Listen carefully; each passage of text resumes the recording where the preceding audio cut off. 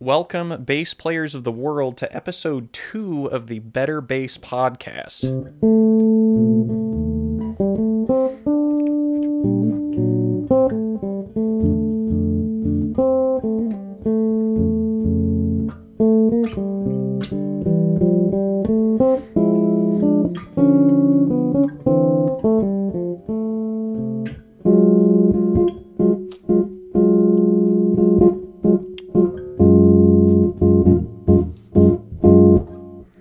Today, topic of the day, talking about playing chords on bass. Something that I personally do a lot more than most other bass players, and it's something that I really believe is an incredibly useful practice tool, even if you're never going to play a chord on the stage. Although I think playing more than one note at a time has a lot of use cases in real musical contexts too. So we'll get to that, but I use chords as a practice tool to improve my technique, improve my sound, and train my ears and learn music a lot quicker. Learning music's a great place to start with this, so consider the following scenario. Working with a singer-songwriter, they send you a chart for a song that you've never heard before. There's no recording of it, no demo or anything. You just get a chord chart, and the progression's a simple pop progression. Let's say the verse is E flat, C minor, B flat, A flat, maybe another phrase, E flat, C minor, G minor, A flat. Okay. How do you know what that's going to sound like? How do you get this in your ear to begin with? Maybe if you're familiar enough with the style of music, you can kind of hear that right off the bat. I'm not usually that good. So I'm going to try to hear these chords playing one note at a time. Okay, there's E flat, C minor, B flat, A flat. I kind of get the gist. E flat, C minor, G minor. I can learn the sound of the chords that way, but what I find to be way more useful is playing the progression in real time using simple voicings. Screw the first one right up. All right, let's take 2 on that one.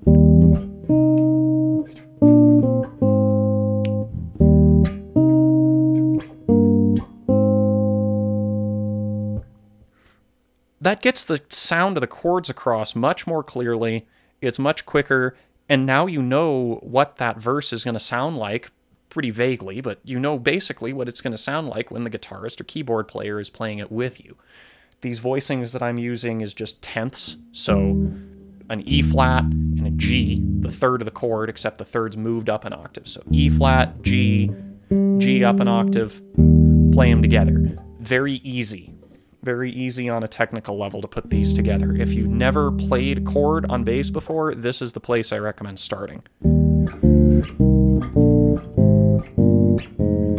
I'm just playing tenths up the E flat major scale, down and up the E flat major scale. You can do that. You can do this with familiar progressions.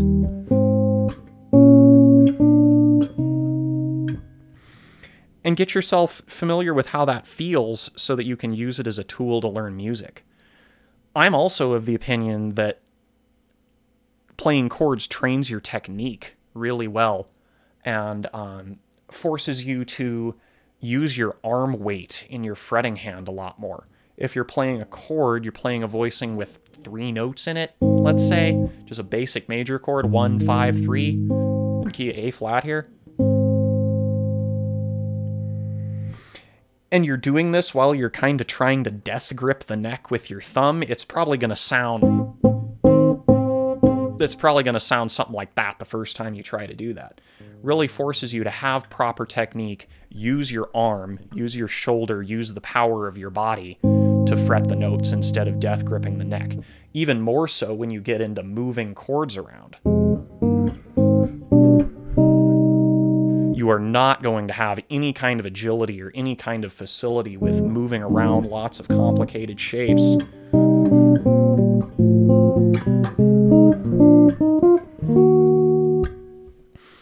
Unless you have very good technique in your left hand, and it's going to kind of force you into good habits that way.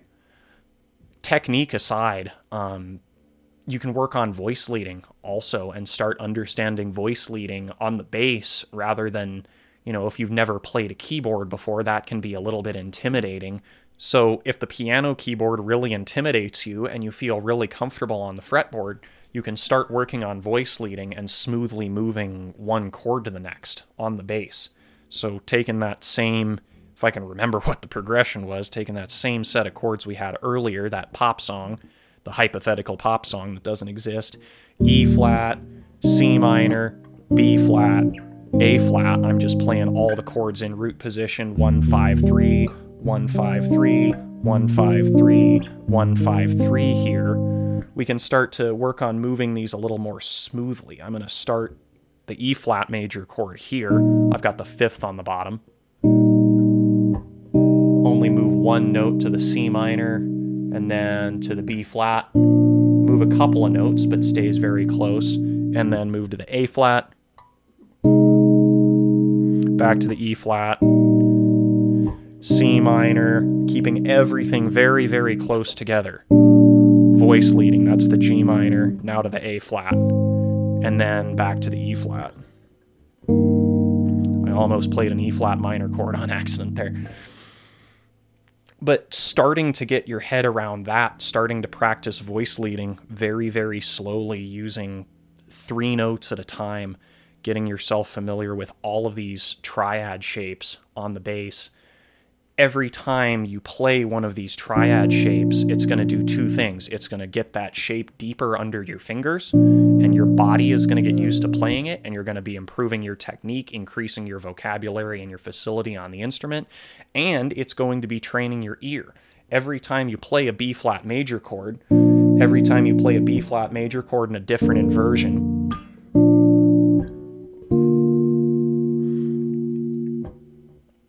you're getting that sound in your ears.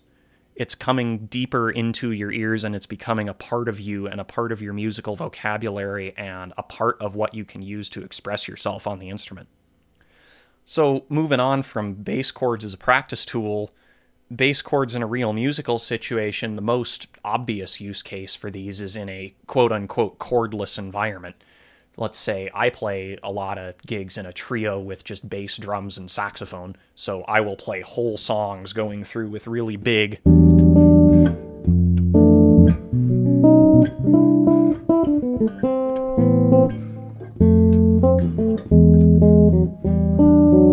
That was not a particularly good example, but I will play entire songs using huge chord voicings all the time, backing up the saxophone player, short of playing, some serious extended techniques. Sax can only play one note at a time, so it really helps to fill out the sound in that situation. Or maybe it's not a purely chordless environment. Maybe you've got a keyboard player who's playing a synth solo who's not backing himself up with chords at a given time. Or a guitarist who's ripping a ton of notes really fast and isn't really accompanying himself chord-wise. And you're playing one chord, you're playing C minor.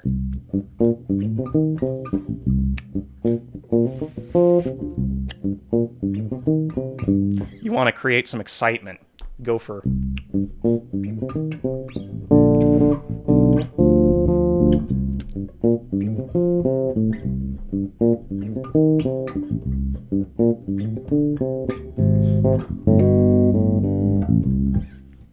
some very simple reharms like that. Just playing, what did I do first? Flat 7 to natural 7 to the 2. That's just a kind of outlining a diminished chord. Back to the 1, back to C minor. The second time I played flat 6, A flat to 5, G. Very, very simple. Back to the C minor. And when you have these chords in your vocabulary, playing that is a lot more convincing, sounds a lot more confident than if you were to just play.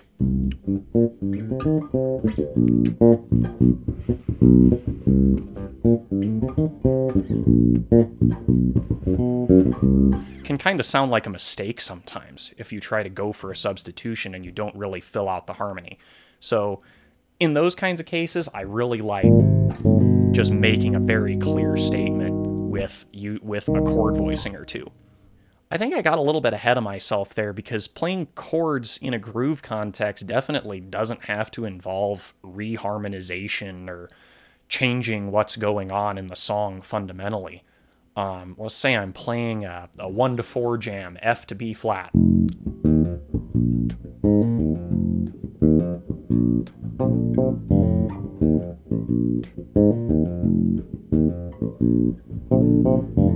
Little clearer statement of it the second time around, but I'm just using those tenths, throwing a little grace note in, playing a C to D over top of the B flat chord, G to A over top of the F chord. I'm not like running way up the neck and dropping the bottom out from underneath the groove. I'm still playing the bass notes. I'm still playing the bass, but creating a little melody on top of it, making a little fill, defining the harmony a little more, accenting the groove, creating some excitement. All useful things to do tastefully. Now, the disclaimer that I have to go along with all of this is be judicious and be tasteful, as I just said, with your use of chords. If you think you're going to play a chord and your brain, something, anything at all in the back of your mind is uncertain or thinks you might step on another musician on the bandstand by doing this, then you probably shouldn't do it, and you should probably just stick to playing the bass line. When in doubt, lay it down. Great rule for bass playing in general in most contexts, I think. But at the same time, experiment. If you're in a situation where you can experiment, maybe you're in a rehearsal, you're on a really low pressure gig, or even just playing along to a recording, playing by yourself with drum loops, playing by yourself with nothing else. Maybe you just start improvising chords and screwing around with it. That's a great way to familiarize yourself with the sounds and a great way to start learning. And again, if you haven't ever played chords before, I encourage you to start with those tenths over a simple chord progression. The one that what I played earlier would be great. E flat, C minor, B flat, A flat. Maybe you know other songs with simple 3, 4, 5 chord kind of progressions that you can do that with and work that out and play along with the song, see how it sounds. Maybe if you're a little more familiar with this, if you've played your tenths and if you know some of your double stop fills and those kinds of things, maybe start introducing more notes to the mix. Start with these triad voicings.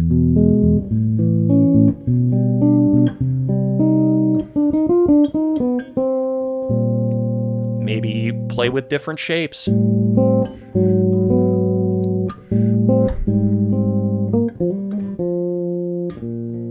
Start working on voice lading.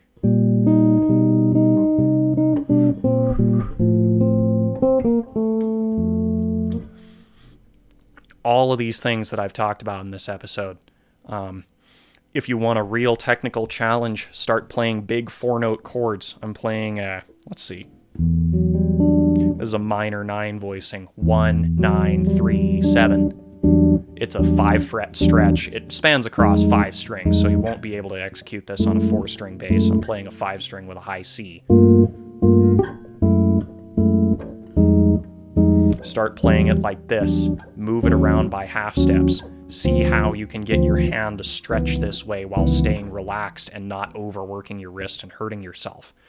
A voicing you could play on a 4-string, maybe like a minor 9, inverted a little differently. Not inverted, voiced a little differently. 1, 5, 5, 9, 3, a minor chord.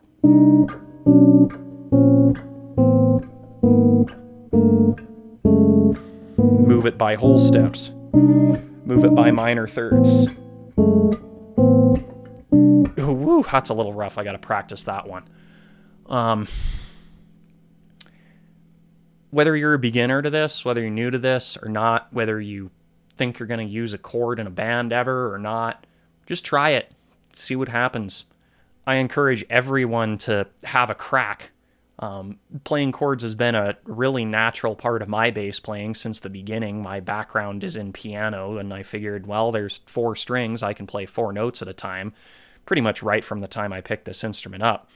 But I found with my students of mine that have never really played a couple notes at a time before, it can really open your ears and open your eyes to a whole new world of possibilities on the bass. So have a crack. Tell me what you think. If you want to leave a comment, if you'd like to generate some discussion, the home of this podcast is on betterbass.substack.com. Substack is a great platform. There's no social media algorithm or recommendation algorithm attached to it. I love it for that. And it's just a great hub where I feel really comfortable and really natural sharing my thoughts with you all and maybe generating some discussion. If there's maybe something you think I missed about playing chords, something else useful, your own thoughts, maybe you're telling me that bass players should only ever play one note at a time and playing outside the first 5 frets isn't useful ever, and you know what, maybe you're right. So let's play some chords, and let's all be better bass players together. Till next time.